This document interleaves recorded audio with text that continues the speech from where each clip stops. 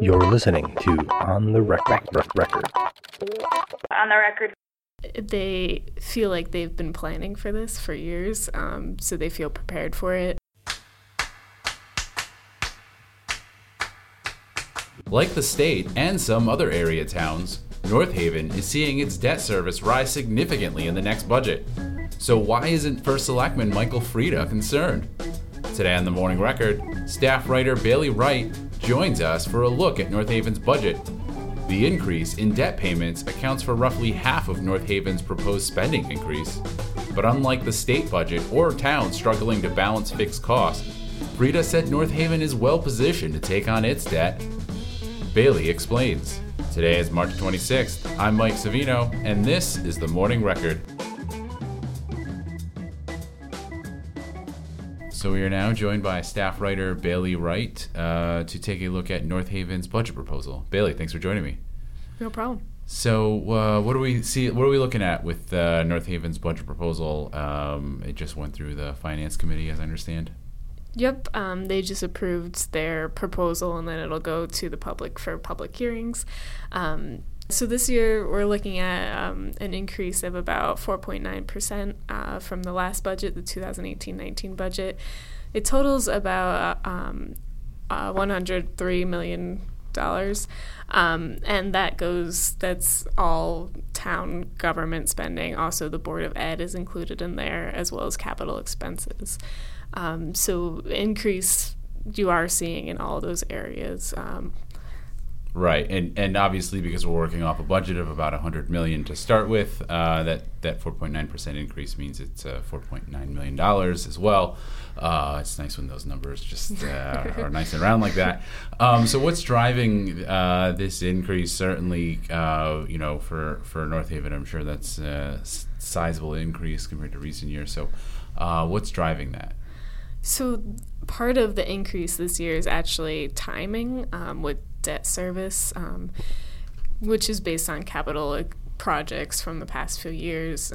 The First Selectman has named the middle school building as well as the new police station, which is starting to be paid for, even though it's not quite up yet. Also paving of roads, and I think I'm forgetting one other project, but basically the town has been seeing a lot of big projects happening, and the funding for that capital expenses is catching up now, and we kind of have to pay it off.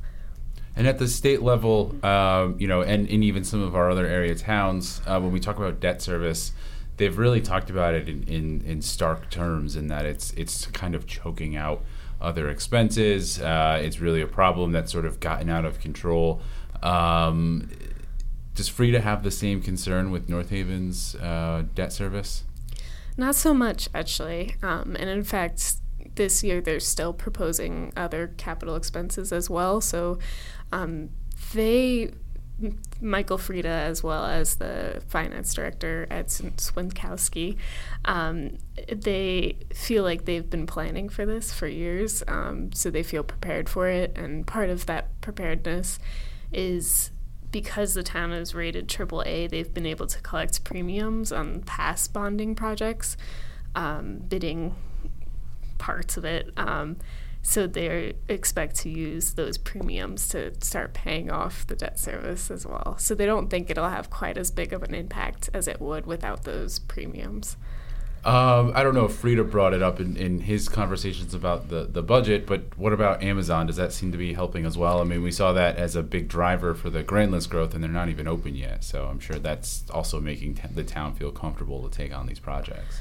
Yeah, I think it does help at least a little bit, knowing that even though it's not even up and running, it's still helping with the grand list. They saw, I believe it was a 2.8% increase this year, which is pretty significant. Yeah, it's a lot more than a lot of our area towns. I think they were, second or third highest taxpayer, and they're not even open yet. They were up in the top 5. Exactly. Yeah, so they're hoping to see.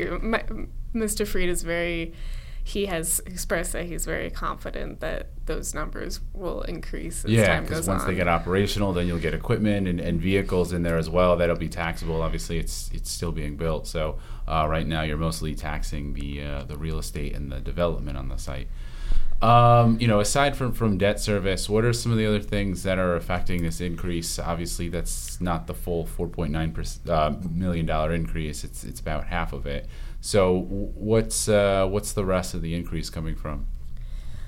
Some of the majority of that is coming from various kind of random projects within the town. They're upgrading like the software in the town halls, but that also comes from staffing in both the fire department and the police department. It was approved for the fire department, or at least it was added into the budget for the fire department to gain 2 full-time firefighters who would start in January. So the funding is right now just for half a year. And then they also included funding for 4 new full-time dispatchers, which are technically under the police department because they operate with the police, but also help the fire department as well, obviously. And what about state funding coming in? We've seen a mixed reaction from our area towns based on Governor Ned Lamont's proposal, both in terms of the funding, but also in terms of the effect of the governor trying to get towns to contribute to the teachers' pension fund.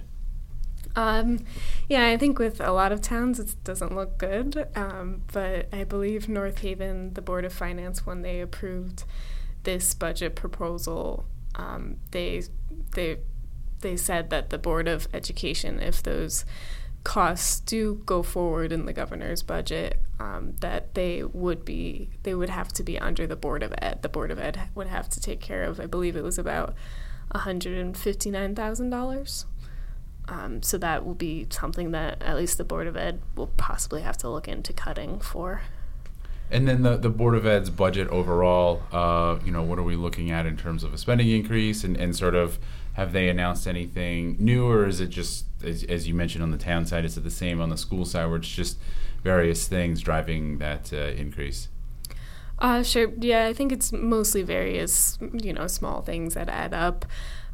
They're looking at a 2.9% increase from the previous year, and they're not doing any staffing changes or really big projects so far that they've explained.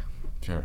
So obviously we'll continue to watch this. As you mentioned, the Board of Finance just approved this. You mentioned the public hearing. What's the date of the public hearing? The first one is April 2nd at the town hall. Sure. And then do we know the timeline beyond that, or is it all to be determined depending on how things go? There should be another public hearing, I believe early May, and then the referendum to actually vote on the budget is mid-May. And at the public hearings, the public will obviously have the opportunity to ask questions, express concerns. Votes can be made to kind of amend the budget as well. Sure. So we'll obviously continue to see how this goes. Bailey, thanks for joining me. Thank you. Thank you for listening to this episode of The Morning Record. If you like what you heard, you can find us on SoundCloud, Stitcher, and iTunes. Make sure you subscribe to our page so you know when new episodes are posted. You'll also discover all the other great content from the Record Journal's On the Record podcast series. Please give us a rating and review so that others can discover us too. Or cut out the middleman and just tell a friend or two. The opening theme was Ground Cayenne by the Good Loads. All On the Record podcasts are produced by RJ staff.